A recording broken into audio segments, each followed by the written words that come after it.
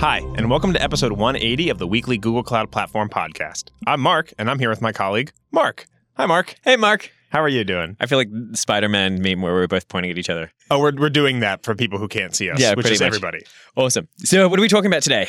Well, today we've got a great interview with Jen Person, who actually just recently became a cloud-focused developer advocate, but used to be on the Firebase developer advocate team. Yep. And as such, she came in to tell us a little bit more about some of the cool recent announcements for Firebase after I.O., a little bit more. I mean, there's been a couple of episodes about Firebase, but it's such a wide topic. There's so much there. Yeah, I went back and looked. We hadn't talked about Firebase since 18th of October, 2017. So a year and a half. So, there's been a bit of stuff coming up. People have been working on it. Yeah. They've been up to some things. So, yeah, that's a really cool conversation. And then after that, I get to ask you a tough question, which is, how do I save money on my Google Cloud Platform resources? Super important. I know everybody wants to save money. People like money. Turns it's a out. thing. Yeah, it's kind of important. Yeah. But before we get to that, Yeah. we've got to talk about the cool thing or things of the week. Yeah. So what do you got? Well, the first thing I'd like to start off with is this really cool blog post we had just not too long ago, talking a little bit about uploading images to cloud storage using a signed URL. Oh, yeah. Right. So traditionally, you'd have like an image uploader, you'd have a service to handle that, and then you'd send it off. Yep. But it turns out that can be really hard to scale. Yeah. So this little blog post goes through some of the details of how you can generate a signed URL specifically for the user, send it to cloud storage, which handles a lot of storage. Yeah. More than a few. Probably. Just a couple of little bits. A few millions, billions, something like that. And then generates that signed URL, and you give it to your app. It allows them to upload that directly to cloud storage. So there's no middle person needed. So you can just kind of upload the file, and then you're good to go. So it's actually a really, really cool way to remove an unnecessary component of file uploading, right? Now you don't need to handle that with your stuff. You handle it directly with cloud storage. And it's secure. Super easy, secure. That signed URL obviously expires relatively. You can tell it when to expire. Makes the process a lot easier. And really, I think it's about, again, focusing on the actual application as opposed to the infrastructure behind it. Nice. Fantastic. Well, we've got a blog post and a matching solution for build your own event-sourced system using Cloud Spanner. I like this a lot. This is basically the example they use here is something like an e-commerce system where, say, like a customer adds something to a cart and then they click checkout, or then they have payment processing, and you want to track all the events all the way through that flow, but then you want to do stuff based on that events. So the whole solution takes you through how you can use Spanner to do that, how you can build like a polling system to update other systems about when that happens so that you could take that data and say like push it into BigQuery or put it into PubSub or do all sorts of other interesting things that you could keep like historical records and all that kind of stuff. So we'll have a link in the show notes so you can check that out if that's the sort of thing that you might be interested in. I think it's cool, right? I mean, like when you design a site like that, you might be focused very much on how people use it, but then you actually have to analyze what's going on, where any like triggers are happening, and then eventually, like, how do we take that information and do something with it? Exactly. Super cool. Well, another cool thing that I recently discovered, I actually have no idea when this happened. It may have been, today, it may have been a month ago, it may have been a long time ago, but it turns out the Google Cloud, I think it's called Cloud Console, which is a Google Cloud. The mobile app? Yeah, the mobile app. Got it. On Android and iPhone, or iOS, I should say. That actually has the ability to get Cloud Shell in it as well. Oh, neat. So we were talking not too long ago about how kind of cool Cloud Shell is, and it gives you this kind of safe workspace you can play around with. And it gives you the G Cloud command line tool, so you can, integrate with all the other Google Cloud processes. But now you can have that from your phone. So, I mean, like, there's been a couple of cases where I've been away on holiday or something of that nature, and then someone's like, oh, hey, the server's down, and this kind of this. And first of all, serverless. Second of all, you still have to go in and do something, right? Yep. And being able to have the power of honestly, just the G Cloud command line from your phone, like, that's pretty amazing. Cool. I knew you could SSH into a GCE instance on your phone. I did not know that you could use Cloud Shell. That's pretty awesome. Yeah, I mean, now you don't even, like, you could probably set up like a bastion somewhere and then just put G Cloud on it and use that as a proxy. But now you don't even need that. You don't need to do that. You just have it straight from your phone. There you go. Amazing. That is amazing. Fantastic. Last, this is an interesting article. It's called Google Cloud Networking in Depth, Cloud Load Balancing Deconstructed. Ooh. So I think this actually has two really interesting things to it that you probably should be interested in. One, if you're ever like, how does Google Cloud do networking? How do the things work behind the scenes? This is a really good article too.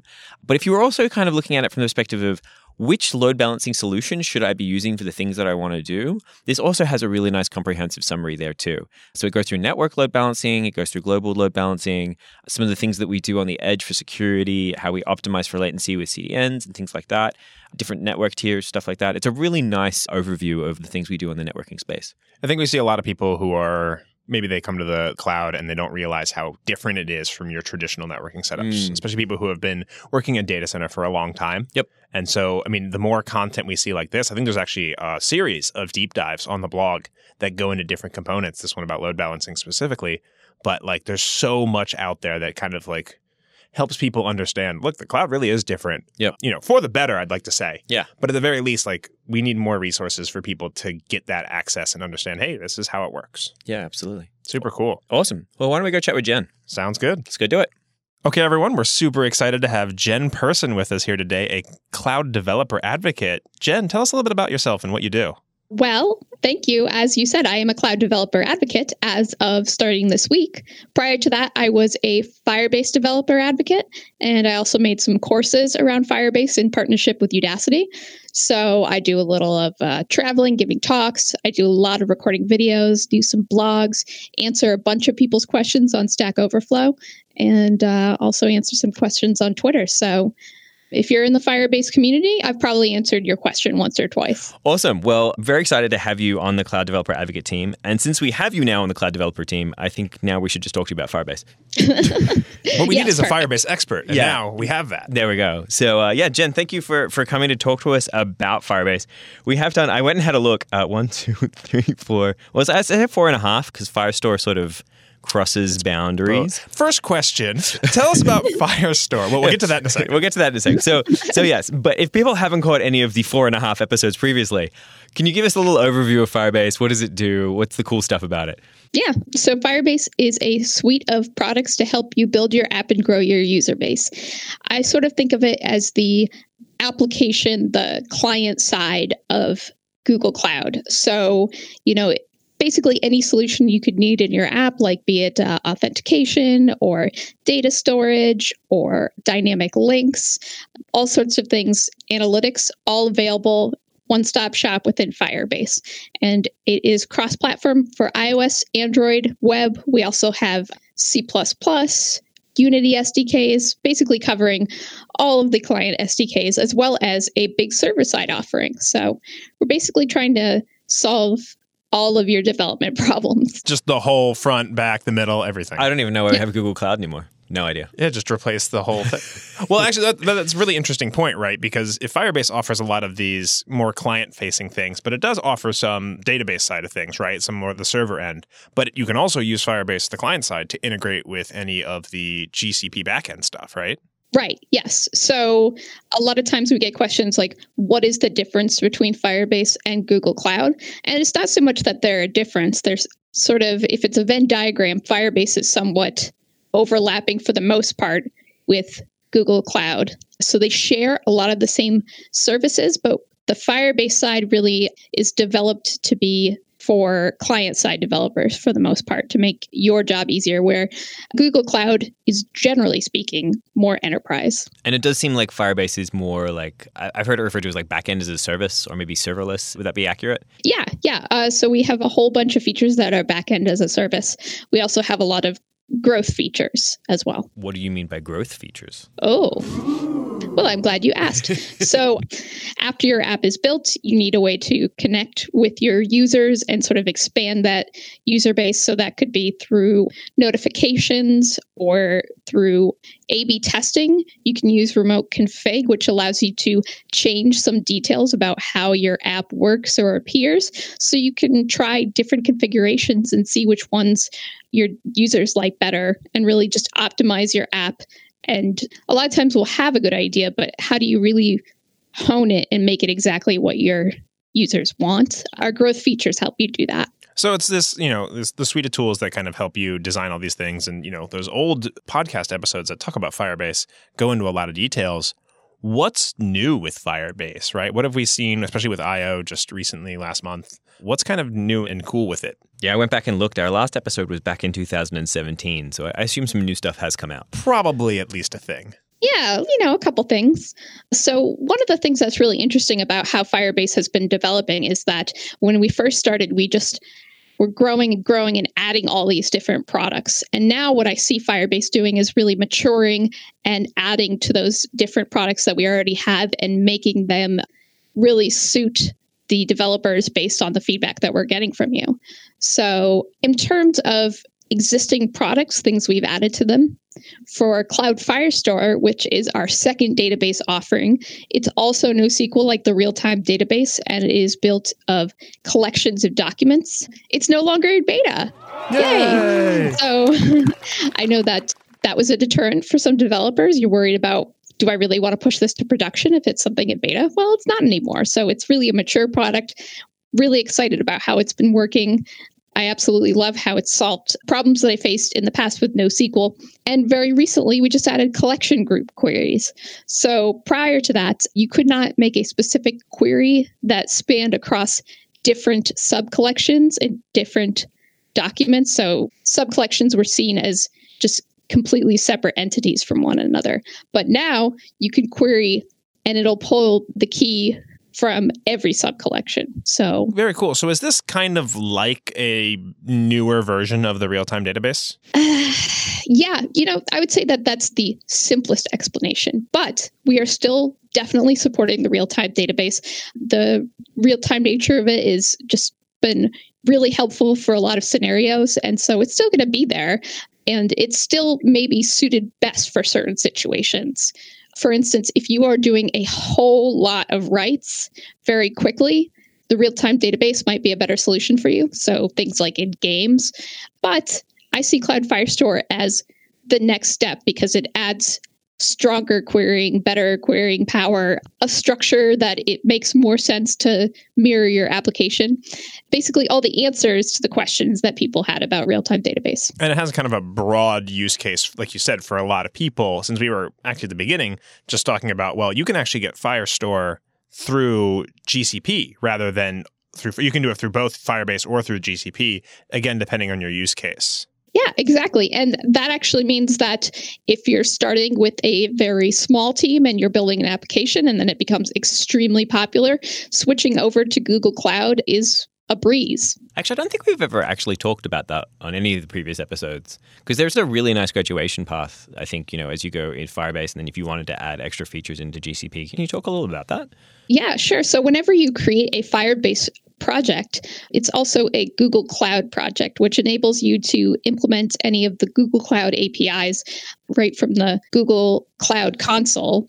And there is also, as you pointed out, some overlap in features like Cloud Firestore, like cloud storage, which is available specifically for Firebase, but it's the same cloud storage underneath that we used in Google Cloud.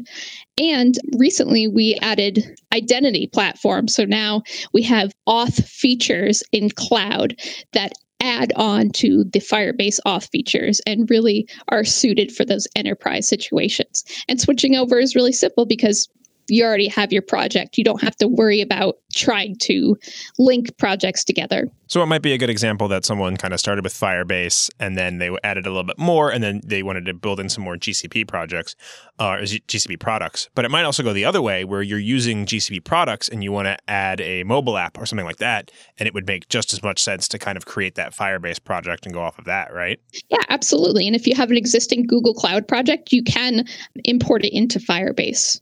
So yeah, you can definitely go either way. And there are situations where, as you pointed out, if you want to build a client app, that would make sense. And a lot of times we will be using cloud APIs even when you're using Firebase. So if you wanted to do some sort of translation server side or something like that, we would use Google Cloud for that. Very cool. You mentioned one thing in passing that is, I don't know, it's always been my favorite feature of Firebase is Firebase Auth. And like having built, websites for 20 years, like not having to build an authentication scheme seems really cool. But it looks like you've had some improvements in the last couple of years on that too. Yeah. In the last couple of years, we've added several new ways to authenticate. We added phone auth. We added email link auth. So rather than having an email and password, you can send an email link and you can click on it in your email. We've added different email actions. So in the console, you can decide like what is the message that you want your clients to get when they get, say, an email to verify, or you can change that from the client as well. And our latest identity providers that we've added are Microsoft and Yahoo Auth. And now we're going to be using a generic OAuth 2 provider sign-in. So going forward, it's going to be even easier to add different providers. You may have noticed in the past, each provider maybe has a little bit different way that it works. You need to log in, say, with Facebook, and then they have their own portal, and then you have to take that information and use it to log into Firebase. But now, with that OAuth 2 provider sign-in being generic, it basically just pops up a web window and they all work the same. And that's going to make it a lot easier for us, too, to add more providers. So hopefully we'll have more providers going forward quicker. No more having to implement reset your password functionality. Don't build your own off. Just don't. Don't. Yeah. There's a very small set of use cases where you need to, but otherwise, man, you just don't. Yeah. One time I watched this, sort of how it's made show on YouTube about making soy sauce. And soy sauce is basically water and salt and soybeans, right?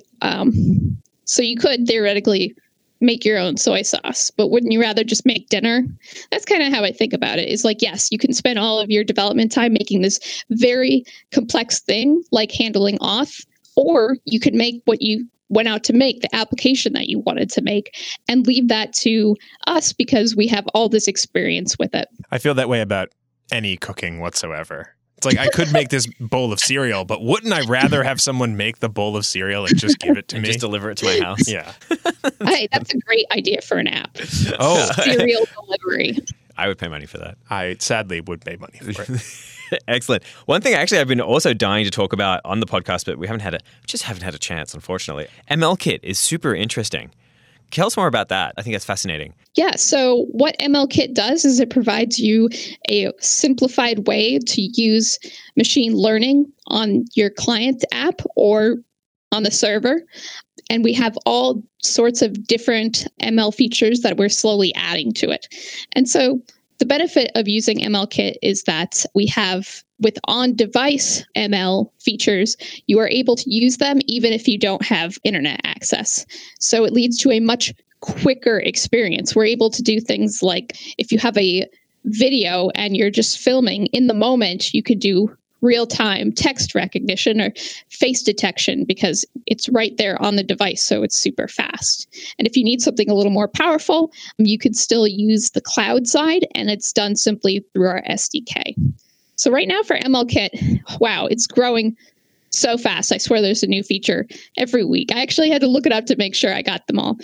In terms of natural language, we have identifying language of text, we have translate, and we also have added smart reply. We have a lot of cloud vision features, including recognizing text, detecting faces, including landmarks on the face. So not just detecting a square of a face, but like where's the nose, where are the eyes, helps you make all those fun filters. Scanning barcodes, which is super popular, labeling images, detecting and tracking objects, which we recently added, and recognizing popular landmarks. And we also added AutoML Vision Edge. So if you have a custom AutoML model, you can access it right on your device. So you can see that's another way that there's an overlap between Google Cloud and Firebase. And if you really need a customized model, you can use TensorFlow Lite. You can run your TensorFlow Lite model through MLKit. So it's pretty much MLKit is the way to use any ML technology with your mobile/web/whatever app, right? With your iOS and Android app. Yep. Our goal, I think, is just to cover any and all scenarios, and we're really excited to see how people are going to be using it. And we also have a Google group, so if you want to join that and follow along and see how other people are using MLKit, we'd love to see how you're using it as well. I'm just kind of excited about having Smart Reply as a service. I'm trying to think of like wonderfully horrible things I can do with that.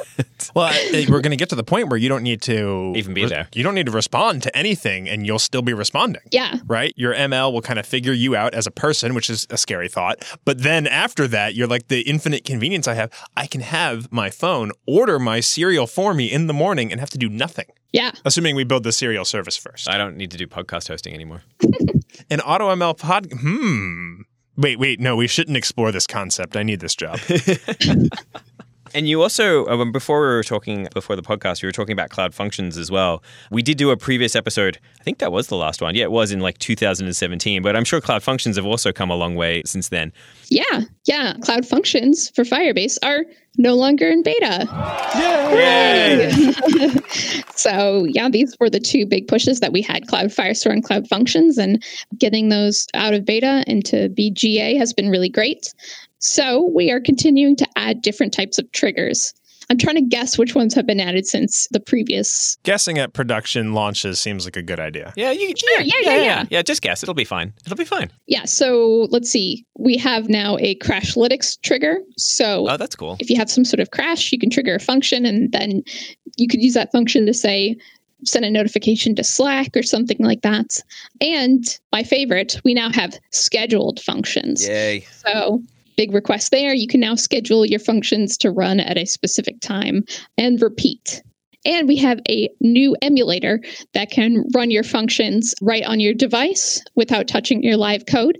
And it also emulates all sorts of different things in your app. Like if you're using Cloud Firestore, you can basically have a whole ecosystem working right from your device and not worry about accessing external live code.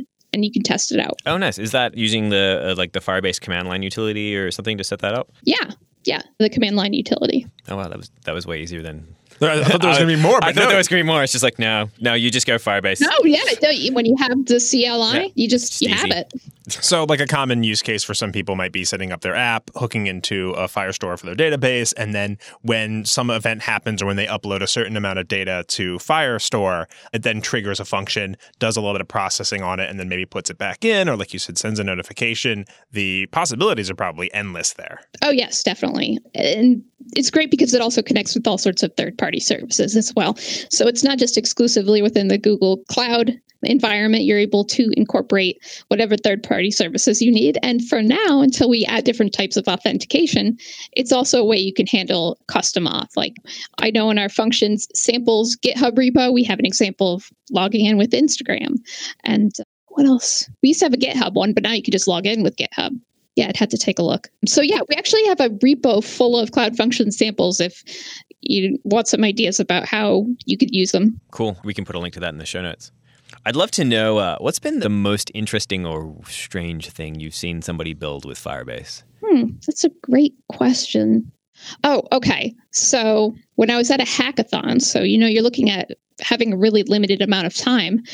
Right now, in terms of deploying Cloud Functions for Firebase, you do that from the command line interface.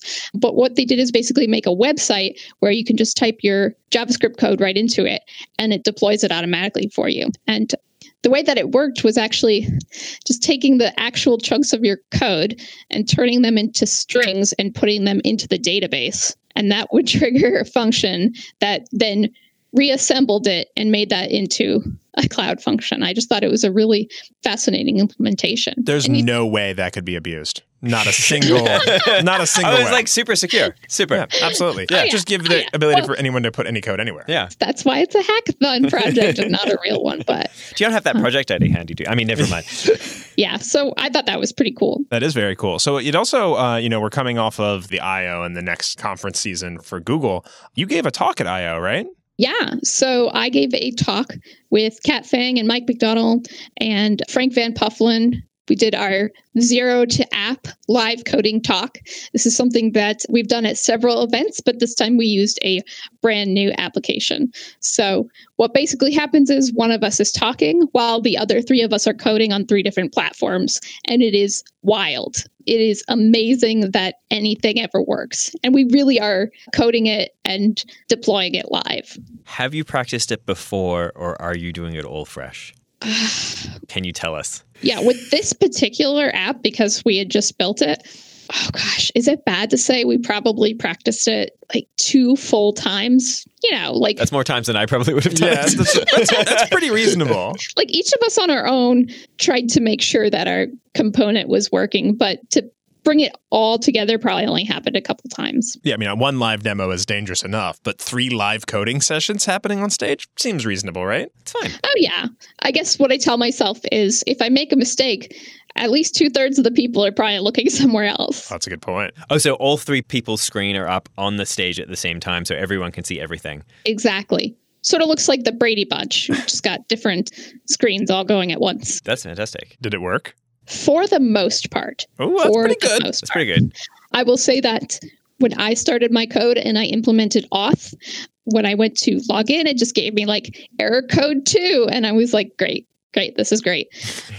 I hear there's documentation that might explain. So then, fortunately, it was my turn to talk, and Puff came over and he was able to look at my code while I was like, I had slides up so you couldn't see it. And what happened was we were hardwired for internet because that's supposed to be faster. But the internet they connected me to, the Ethernet cord, didn't actually work. Oh. So we just had to connect to the Wi-Fi. But yeah, that was the only slip up. That's great. Hashtag conference problems. Yeah, absolutely. So if people want to learn more about Firebase, what's your favorite resource for people being able to do that? Well, let's see. I really do absolutely love our guides, which you can find on our website, firebase.google.com. But what I've found most useful is our quick starts, which are also linked there. But sometimes when I'm just reading a description of something, I'm like, okay, what does this actually look like? So if you go over to the quick starts, you can see how all those features work separately and together, and you can see it in an app that actually works. And that helps it make a lot more sense. So I hear that you run a program called Firecasts. What is a Firecast? So a Firecast is sort of like a generally brief, we like to have them less than 10 minutes video where we do some screencasting and we do some maybe headshots with maybe some nice diagrams where we explain something in Firebase. And that could be like a specific feature and getting started with it. That could be a problem and showing you how Firebase can help you solve it. Just a little bit of information, not quite as big as a tutorial altogether, but just a little bit to get you started. Also sounds like a good resource for learning more about Firebase. Yes, definitely. Not that the previous question was leading in any way. I missed that. We almost thought ahead. Almost. Very close. Almost. So how do you determine what topics you want to have on the Firecast? Sounds like you have a pretty diverse set of things that you talk about. Oh, yeah. Yeah, if you check it out, we have different Firecasts for almost every single product on all of our platforms. Personally, when it comes to making new Firecasts, I take a look at the kind of questions that I'm getting. So that's why those are so important. I was running a show called Ask Firebase up until recently. And so people will use the hashtag Ask Firebase on social media. And I basically take all of those questions and look at them and determine which ones work best on the show. But I also aggregate them. I look at what are the common themes that I'm seeing here. Is there a problem that a video could easily solve? So I do it based on the kind of questions people ask. So keep those questions coming. Even though I can't answer everyone directly, it does help determine where the direction that our product goes. Have there been any like recent insights that you've gotten from the Ask Firebase that have kind of been surprising? Ooh, that's a good question. Thank you. It's like you know what you're doing. It's weird. It's like I'm a host or something. Yeah. Just kidding. I have no idea what I'm doing. Well, I guess I'll say broadly, I learn a lot about how our products work just from Ask Firebase. So there are specific products within Firebase that I focus most of my time on. And a lot of times when I have a guest coming on Ask Firebase, they work on a product that I'm not so familiar with. So it gives me a chance to get those questions answered and learn some stuff along the way. Well, I think that's the beautiful part about being in developer relations is that when you're working with these products internally, you think about X, Y, and Z, but then you hear from people who are using them and you're like, I never thought of using it like Jay. Like, that's crazy to me. But let's talk about it, let's figure it out, and let's kind of glean insights from that. Yeah, exactly. I always have in my mind how I think I would use something, but seeing how our developers use it, it's very different. So now I want to know, now that you've joined the cloud team, are we going to expect similar types of media content coming from you on the cloud side? Can you talk about that yet? Or is it secret? Oh, secret. No. Yeah, I'm definitely going to be continuing to make video content because it's my absolute favorite thing. So I think there's going to be a whole lot more of that because I'm going to have more time to dedicate to it. So while I have changed teams, you'll definitely still see my face around a lot. Are we going to look for a hashtag Ask Cloud? Ooh, could be a good idea. Ooh. Write that one down. I'll take credit for it. Don't tempt me. Yeah. You know what? I can just put out the hashtag and I'll set up a spreadsheet so I can start getting those questions, and we'll just see if people ask enough questions for us to start a show. Did you hear that, listeners? The onus is on you. Yeah, it's all up to them who are listening right now. Like, you can make this a reality. We just need you to ask a lot of relevant questions. Fantastic. Well, we are coming up on time a little bit, but before we finish up, is there anything that we missed or something you want to make sure you plug or just things that people should know about before we finish up today? So anyone who listens to this podcast has probably already figured out that Google Cloud is huge and encompasses all sorts of different products. And even as someone who works here, I can find it confusing sometimes trying to get to the right resource. So by all means, if you have the possibility to reach out to somebody who works on Google Cloud or works on Firebase, they may be able to point you in the right direction. They might know where that resource is that you're looking for. So we really do have some great documentation out there, but sometimes finding the exact solution you're looking for is a little harder because maybe you'll word it a little differently when you're searching for it. So yeah, going back to asking questions, very important. Yeah, I mean, I think there are so many different products, and even, people come up to us occasionally and they're like, oh, you're working cloud, so you know about this. And it's like, no, we don't. I mean, a lot of the times there's so much stuff here. So it just sounds like Ask Jen. Hashtag Ask Jen. I will also take credit for that if you choose to use it. Oh, Sorry, boy. I'm just trying to put my hooks in everything. No, that is totally your idea. So should I send the questions your way then? Oh, that yes, would be... Yes, you should. You should send it to Mark. Yes. Yeah, Mark can answer those questions. No, the other Mark. We're pointing. I know it doesn't work as well, but... It's like a Spider-Man comic where we both point at each other. All right, wonderful. Well, Jen, thank you so much for coming on the podcast and telling us all about Firebase today. Thank you, Mark and Mark. You're welcome. Thanks, Jen. Thanks. All right, thanks so much to Jen for coming in. It was super, super awesome to hear about all the cool Firebase things. And now that she's on the cloud team, we'll hear about many awesome cloud things as well. Yep, sounds great. I'm looking forward to all the new content she's going to produce. It's going to be super cool. Yeah, so let's get stuck into our question of the week, where I get to ask the tough questions. What I want to know is, how do I save money on my Google Cloud Platform resources? Just across all of them. Can you solve all those problems? Just every resource. Well, the first thing you do is just shut them all down.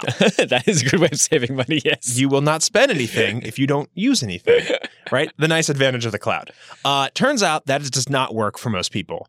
So a more realistic approach is to actually try to figure out what you have that's up and running that you're paying for that you're not really using. Okay. And so there was this super cool talk at Next that's on YouTube, and we'll have a link in the description below, that talks a little bit about how to automate cost optimization toolings, basically by scanning your resources for things you're not using that you are paying for, and then shutting them down.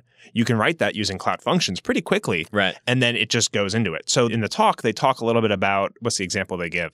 Looking at external IP addresses. I don't know if you knew this, but you don't pay for them when they're attached to a resource. But you do pay for them if they're not. There it is. And so if you have an external IP address that's been sitting around for 30 days, there's a pretty good chance you may not need it. Of course, that'll be up to your business logic if you actually want it or not. But if you're not saving those for anything, you can actually write this cool function that'll go scan all your IP addresses, see which ones haven't been used in a while, and then shut them off. Put that on like a cloud scheduler job maybe.